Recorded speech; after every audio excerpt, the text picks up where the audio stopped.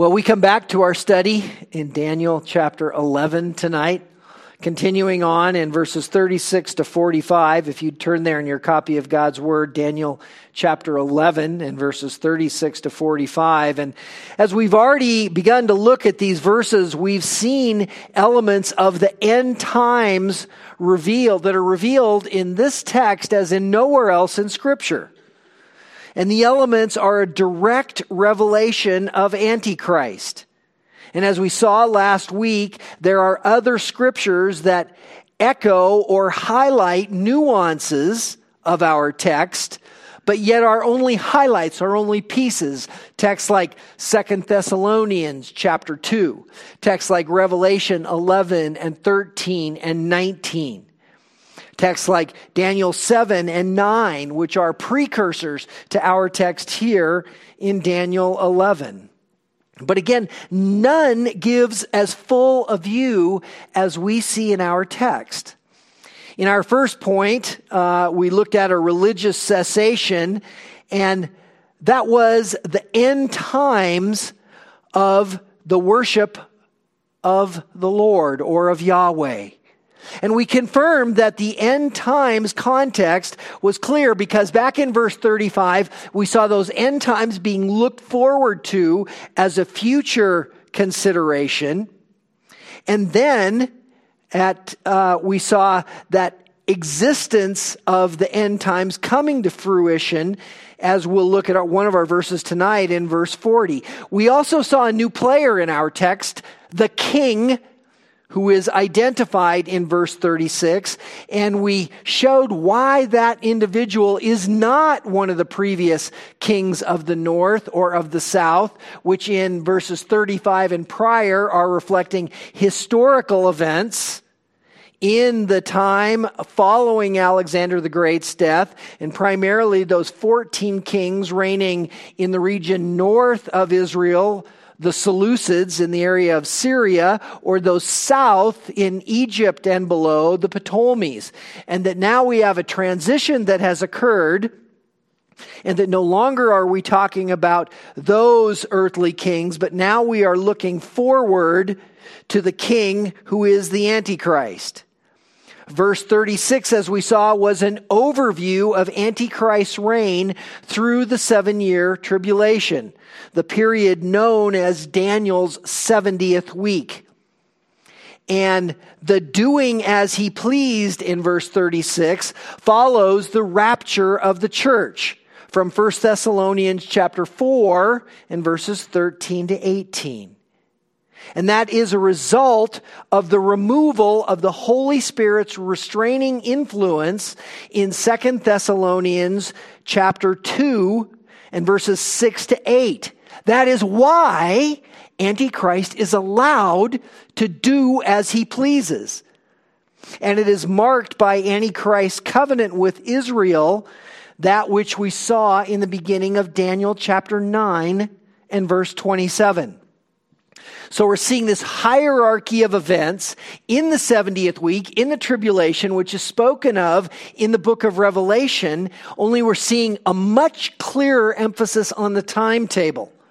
That beginning with the treaty of Antichrist with Israel, and that event is that which follows the first element of the end times, which is the rapture of the church. And we discussed how there could be some movement that it wouldn't necessarily require that covenant with Israel occurred after the rapture, but it does appear from what we see in the text that is the order of events. First the rapture, then Antichrist treaty with Israel, where he will present himself as her Messiah, will appear fallaciously to guide and to guard and to protect Israel. And as we also discussed, that one Antichrist, per the text, is clearly indicating one who is of Jewish descent. And you can go back and refresh yourselves on all those details. We also saw the further self-exaltation above every god and the monstrous speaking against the God of gods that vaults us to the middle of the tribulation. That is, we have the rapture of the church, we have the covenant with Israel, we have Antichrist falsely presenting himself as Messiah to the Jewish nation, and then all of a sudden we see him flip and he starts to speak monstrous things against the true God and to exalt himself.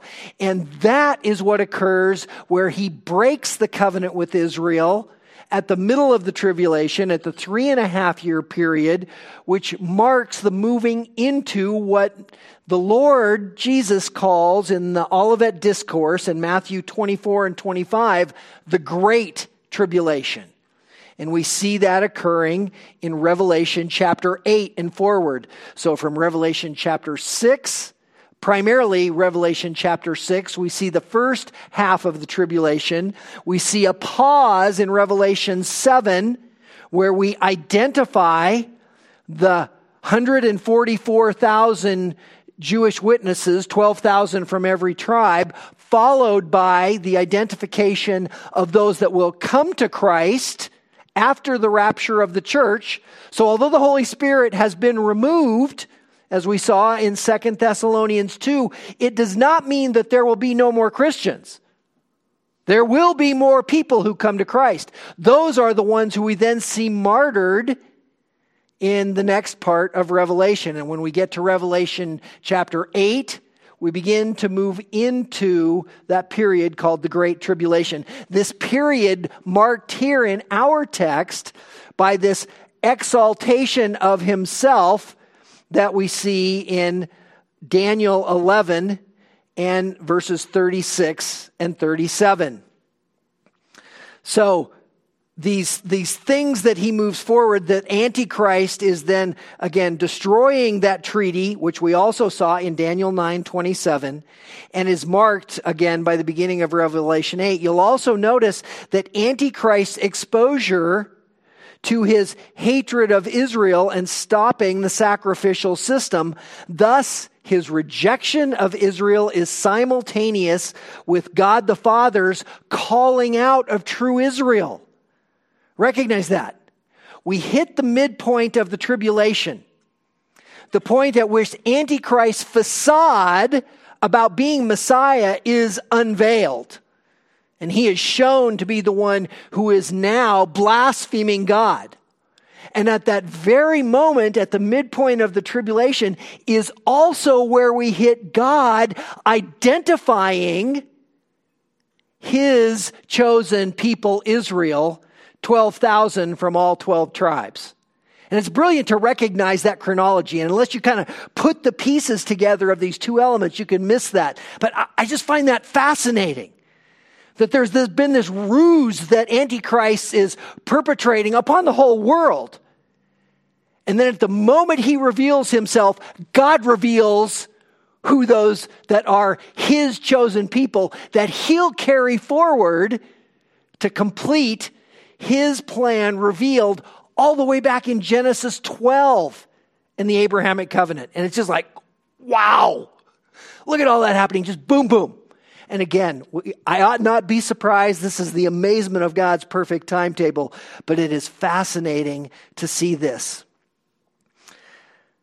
And as we understand all these concurrent events, and then we see Antichrist will continue until God's wrath is finished and until he's done with Antichrist. And again, we see God's full control. And all of this in verse 36.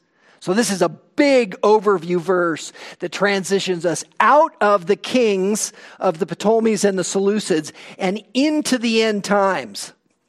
And then in verse 37, we further see described Antichrist's reign and also confirms for us that Antichrist must come from the Jewish lineage. In verse 37, he will show no regard for the God of his fathers. Remember, we discussed carefully that Hebrew word there, Elohim, is the same name used of the creator God Yahweh. So the plural translation here of God's is somewhat unfortunate, and we understand that is better translated at the God of his fathers. And we went on to describe how the desire for women does not relate to any sexual reference, but rather to what every faithful Jewish woman wanted to be, which was the mother of Messiah. So he is rejecting God the Father. He is rejecting any connection with Messiah because he's made himself to be Messiah, and then rejecting any and all gods other than that, as we saw there again at the end of verse 37. And you can go back and refresh yourselves on all those details and more. And verse 38 then takes us to our second point, that is, after a religious cessation, we come to that second point, which is a ruler contrived. A ruler contrived. You see all that in your outline there in your bulletins. Let's take a look at verse 38 of Daniel chapter 11. But instead, he will honor a God of fortresses, a God whom his fathers did not know. He will honor him with gold, silver, costly stones, and treasures. He will take action against the strongest of fortresses with the help of a foreign god. He will give great honor to those who acknowledge him and will cause them to rule over the many and will parcel out land for a price, a realm contested. Now, as we recognize this aspect, of a ruler contrived, what we've seen is Antichrist's rejection. We see who he will worship, and it is now a God of fortresses. Now, verse 38 begins, but instead. This literal Hebrew is translated, but in his place. So the but instead is showing a contrasting situation, a contrasting conjunction, but, and then instead is really in his place in the Hebrew. So, but in his place. So we're now being told that instead of the true God, instead of the Messiah or any other God, he will worship this God of fortresses. And it's not so much in this particular case, in this particular phrase, referencing a God, as it's giving us description of Antichrist's worship of himself and his own tyrannical rule over his kingdom, as one commentator well notes. Another commentator identifies this term as the personification of war.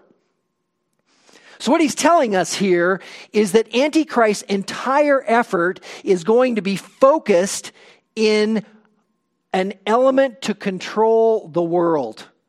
And ultimately, we know, to destroy the Jewish people.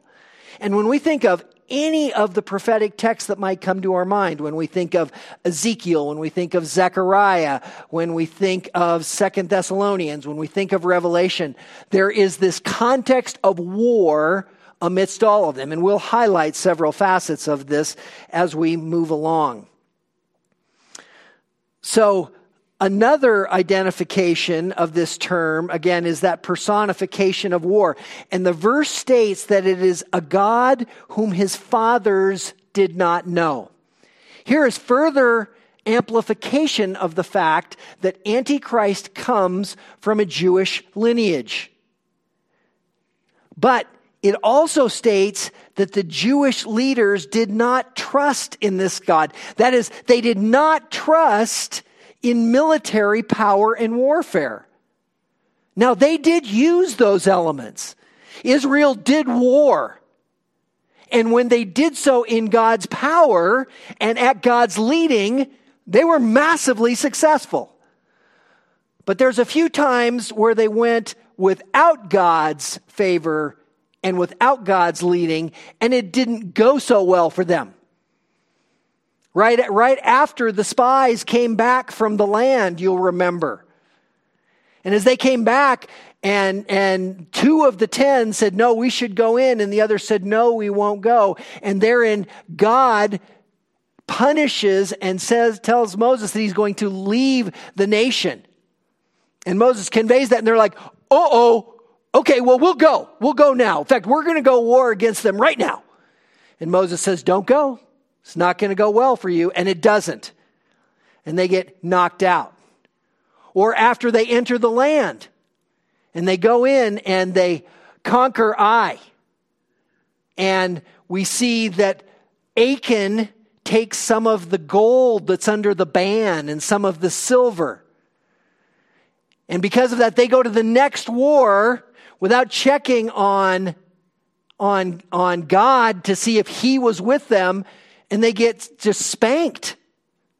And we see this repeatedly when they're going away from the Lord. But when they are recognizing that it is God that is sovereign and not some element of war or warfare, then they're successful. Well, it's that same concept here, only it's all about the war and the warfare. And this is why it is not what the Jewish lineage trusted in, because they understood that only when God was with them were they able to move forward.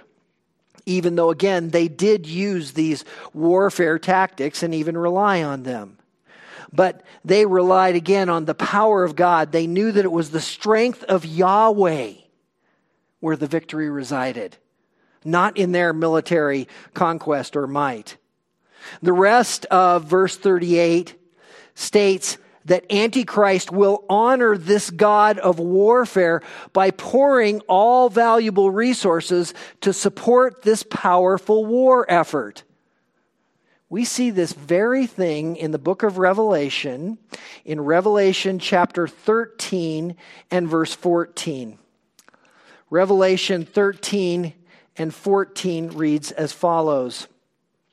And he deceives those who dwell on the earth because of the signs, here Antichrist, and he deceives those who dwell on the earth because of the signs which it was given him to perform in the presence of the beast, telling those who dwell on the earth to make an image to the beast who has the wound of the sword and has come to life.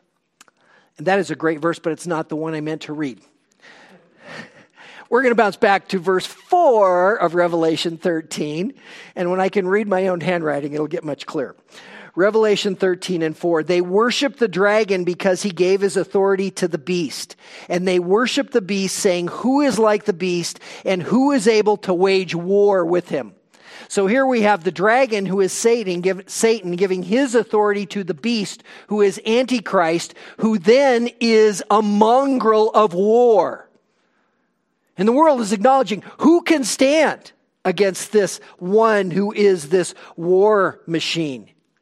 We see another facet of this regarding Antichrist in a text we read last week in 2 Thessalonians chapter 2 and verse 9. In 2 Thess 2 and 9 we read, that is the one whose coming is in accord with the activity of Satan, with all the power and signs and false wonders.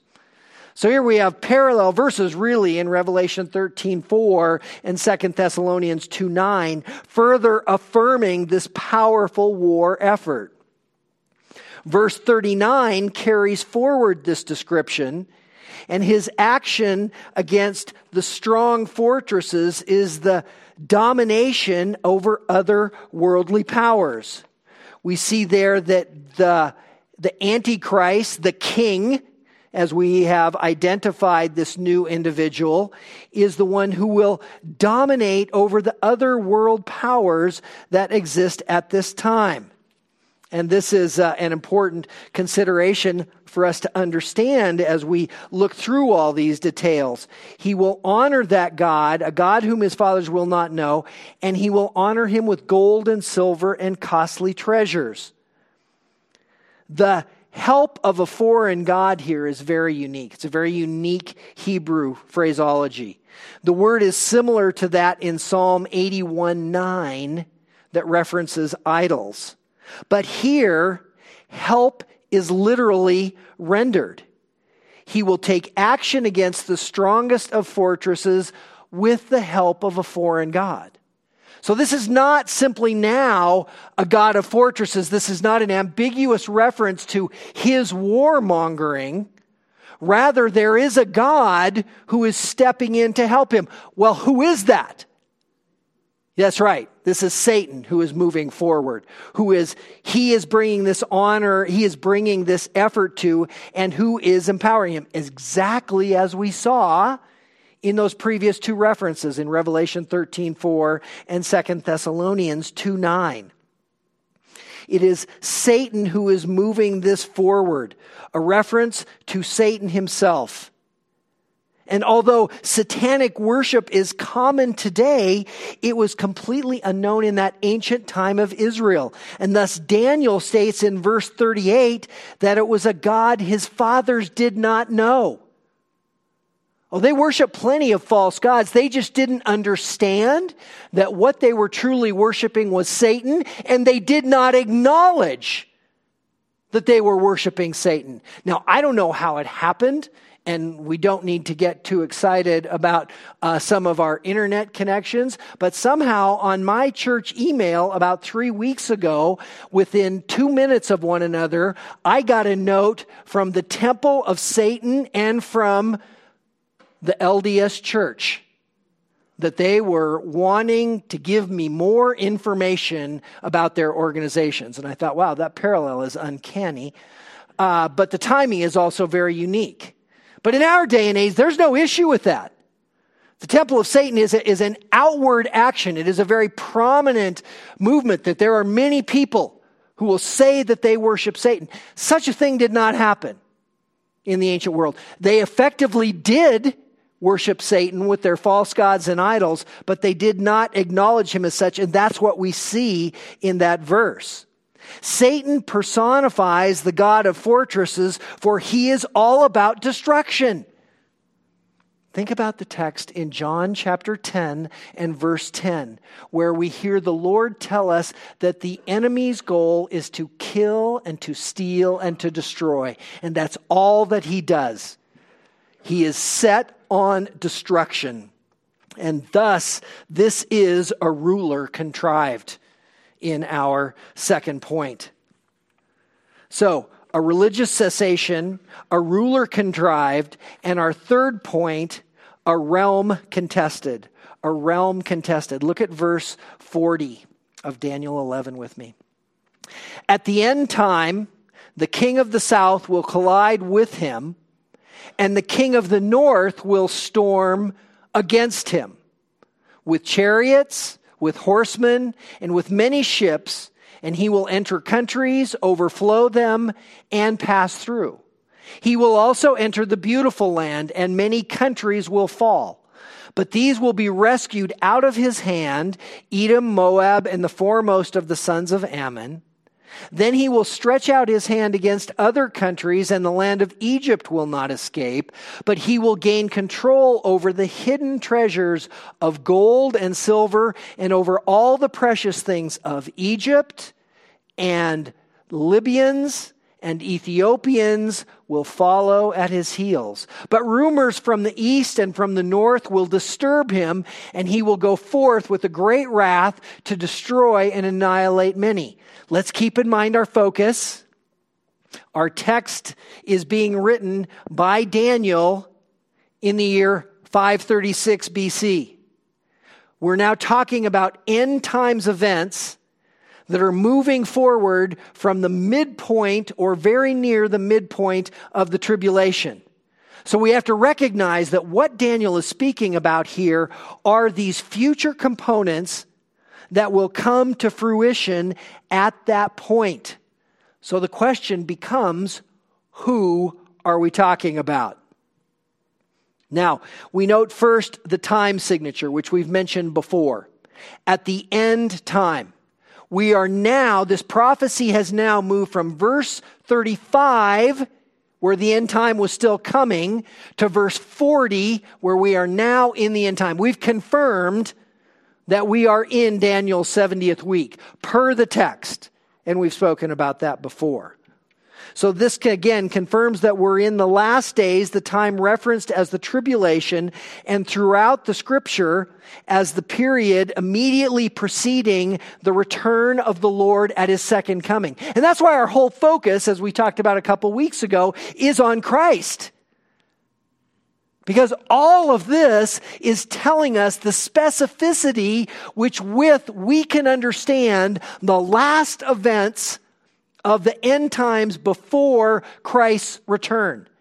And that's why it was so fascinating to see the exact detail of the historical elements of the Seleucids and Ptolemies, which was given to us so that we would know that this too has the same accuracy and specificity brought forward in it. So this whole section completely debunks liberal scholars who try to say that this is still about Antiochus IV Epiphanes. Just the fact that we know that we are now in the end times, and that Antiochus IV Epiphanes is a historic ruler that died back in the mid-2nd century BC. Not to mention that there are no historical events of Antiochus that can in any way be construed to match what we've already seen in verses 36 to 39, and also the verses following. We also know from our previous 2 points that we are now in or very near the middle of the tribulation, in or very near the beginning of the Great Tribulation, the second half, the last 42 months or 3.5 years, the time and times and half a time. So this is the context of our time stamp that is on this text. Verse 40 brings forward, honestly, one of the more challenging interpretive issues in this section, if not in the book of Daniel, that with the king of the south and the king of the north. The context of end times clearly conveys that these are not referencing the Ptolemies or the Seleucids. Those kings are long, long gone. Thousands of years gone. But yet we have the same references. So what is being conveyed by these references? The context of the end times clearly conveys, again, who they're not, those that we saw in verses 5 to 28. But we have in verse 40, or what we have in verse 40, are references to different kings that represent similar regions. That ought not surprise us. Why was Israel the focus of the time of Antiochus IV Epiphanes, or the time following Alexander the Great's death? Do you remember? Pardon? The bridge, exactly, the land bridge. Israel was vital because all of the military power to come and to try to conquer the rival entities had to go through Israel. All of the northern continents of the world, of the ancient world, were connected to all of the southern continents of the ancient world through that little 40-mile wide, 110-mile long land bridge that we know as Israel, bounded on the western side by the Mediterranean and bounded on the eastern side by the Great Desert. And that was the only way to go. Well, now Israel is still the focus, not because of the land bridge, but because of the spiritual significance. We're now seeing Antichrist not only want to conquer the world, as did all of the former rulers of the Seleucids and Ptolemies, trying to do what Alexander the Great did, but now Antichrist, empowered by Satan, is desirous of crushing Israel. So this is what we come forward to, is this element of the individual desiring to destroy Israel. So the context of the end times clearly conveys that these are not references, again, to those kings. And some argue here that the king of the north is the same as the king, that is, Antichrist, identified in verse 36. And here is the discussion and the difficult issue interpretively in understanding this text. How many kings are referenced in verse 40?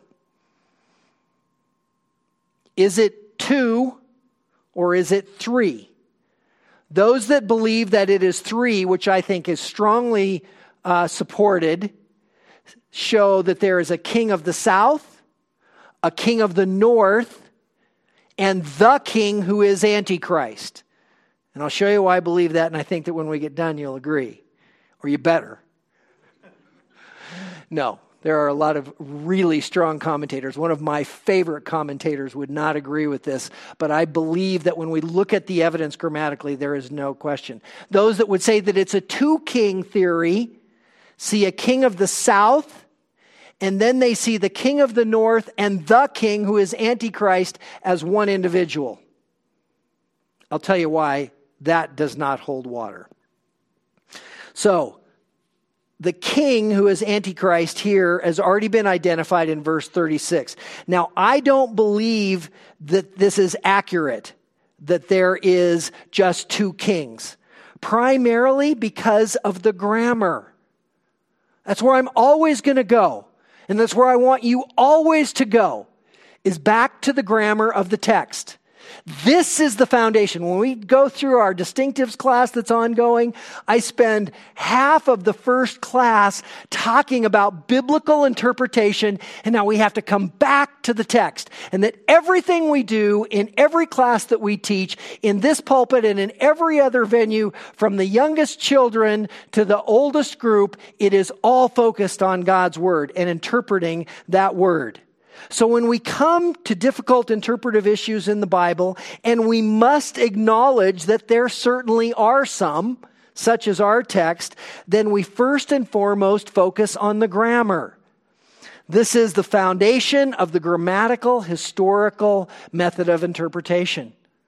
The grammar of the original text in the original audience and the historical setting are that which convey the meaning of the text given to the original audience. Now, the clearest indication of the grammar shows nearly identical sentence construction with each king doing battle against another king, who I believe to be this third king, the king, Antichrist, identified in verse 36. Look carefully again at verse 40 with me. At the end time, the king of the south will collide with him. The next phrase. And the king of the north will storm against him.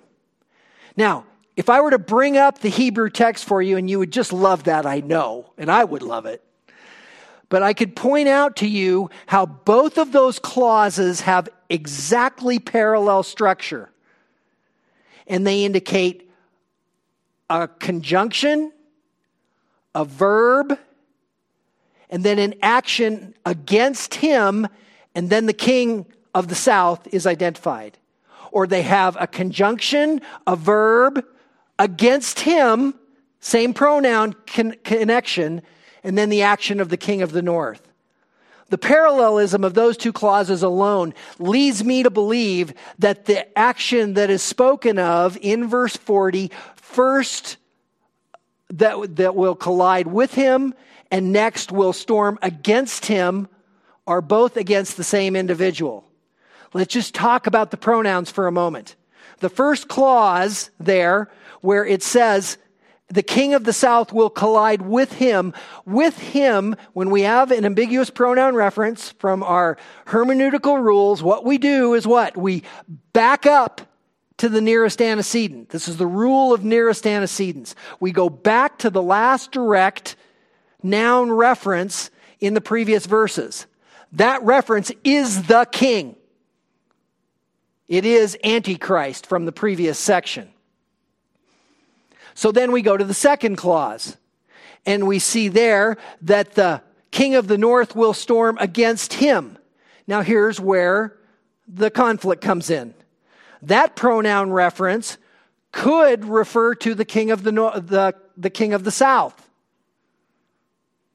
Or, as I have presented, it is because of the parallel structure, it also is referring to Antichrist. Now that does require us to do a jump in our nearest antecedent. But the structure of the grammar indicates that that is appropriate. Now, we have to acknowledge that the pronoun references are difficult here. The second reason that I don't believe the king of the north is the same as Antichrist is because it's contrary to the normal usage. If these were the same individual, that is the king of the north and the king as the same, there's no reason we'd have had such a dramatic grammar change in verse 36. He wouldn't have been identified as the king as this standout element. It would have just been the king of the north. But it's not. So the usage is very unusual if these were the same individual. And there's no reason that he would be referenced again as king, not referenced as king of the north in verse 36. In fact, it's contrary to logic that he'd be referred to differently in these two locations if the same individual. Furthermore, in every circumstances of verses 5 to 35, there is a clear designation of one of the kings, either the king of the north or the king of the south, as attacking the other one. We were able to go through those verses and pinpoint which king was going which direction and even who was specifically being referenced. Notice here, there's no indication of one king aggressing against the other. Both are bringing forth aggressive actions. And I believe that's because they're both coming against the king who is Antichrist. You might be saying, wait a minute. We're in the tribulation. This is the end times. The whole world is against Christ. How come there's this battle? Hang on to that question. So, when we recognize this, there's no such indication that suggests a third individual that is not connected with a geographical region. So what these two kings, king of the north and king of the south, are referencing are indeed geographical circumstances. The king of the south is referencing the region of Egypt and Africa. The king of the north is referencing the kings that are north in Syria and into the other regions that are north of Syria, perhaps into even Russia. So the reference to the king of the south is showing again a reference to those southern regions of Egypt and North Africa. And this is parallel to what we saw earlier in the earlier verses of the chapter. It's further confirmed for us in our context. We want to stay in our close context by verse 43. Bounce down there, we read it. But he will gain control over the hidden treasures of gold and silver and over all the precious things of Egypt, and Libyans and Ethiopians will follow at his heels. So we have this regional connection immediately supported in our context. And we'll get to what that combination is all about when we get to verse 43. The reference to the king of the north is a reference again to the king of the region north of Israel. This including Syria, parts of Asia Minor, perhaps Georgia, and parts of Russia. The king of the north is also not Antichrist because we've identified Antichrist as of Jewish descent and as having made a treaty with Israel. It's highly unlikely such an individual would come out of this region to the north, which has constantly been at war with Israel. But what I find most compelling comes from Daniel chapter 7. Turn there with me. Let's go to Daniel chapter 7 and verse 1. Remember, Daniel 7 is an overview of the entire prophetic section of Daniel. That is, it is an overview of chapters 8 to 12. So when we go back to Daniel chapter 7 and verse 1, we see Daniel's vision. We see the timing of the vision. Verse 2, he's looking at the vision. He sees the four winds of heaven.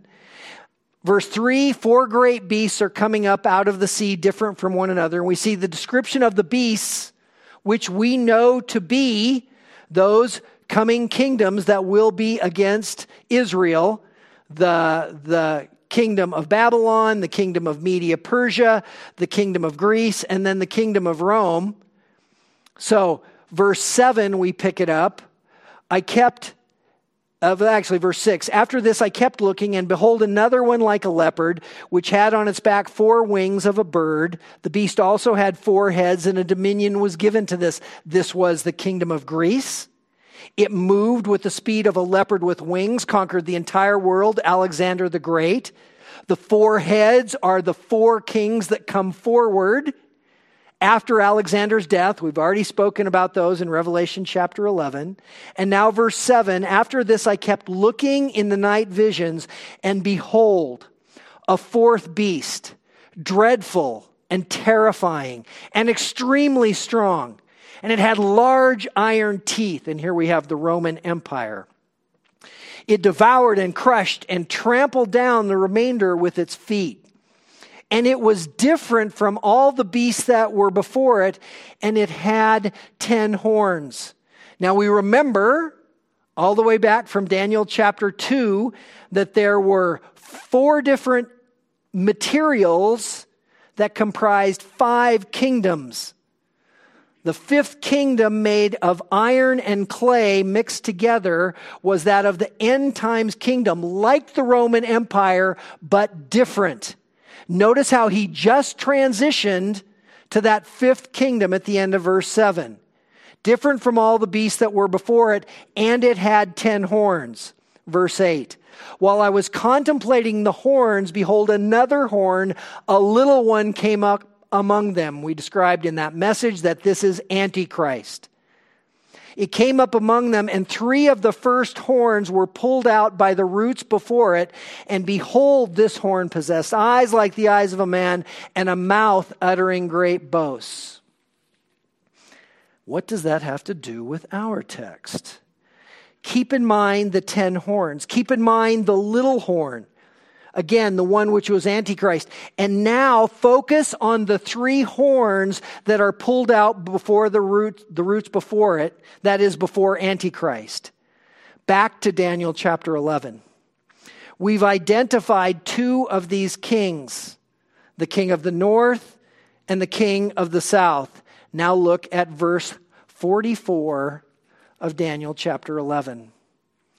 But rumors from the east and from the north will disturb him, and he will go forth with great wrath to destroy and annihilate the many.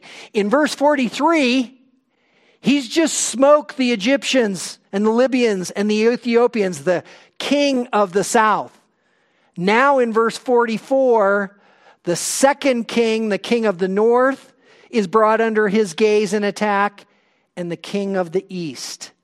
3 horns of the 10 kings that exist are torn out by this little one. And this is exactly what I believe we're seeing referenced in our text.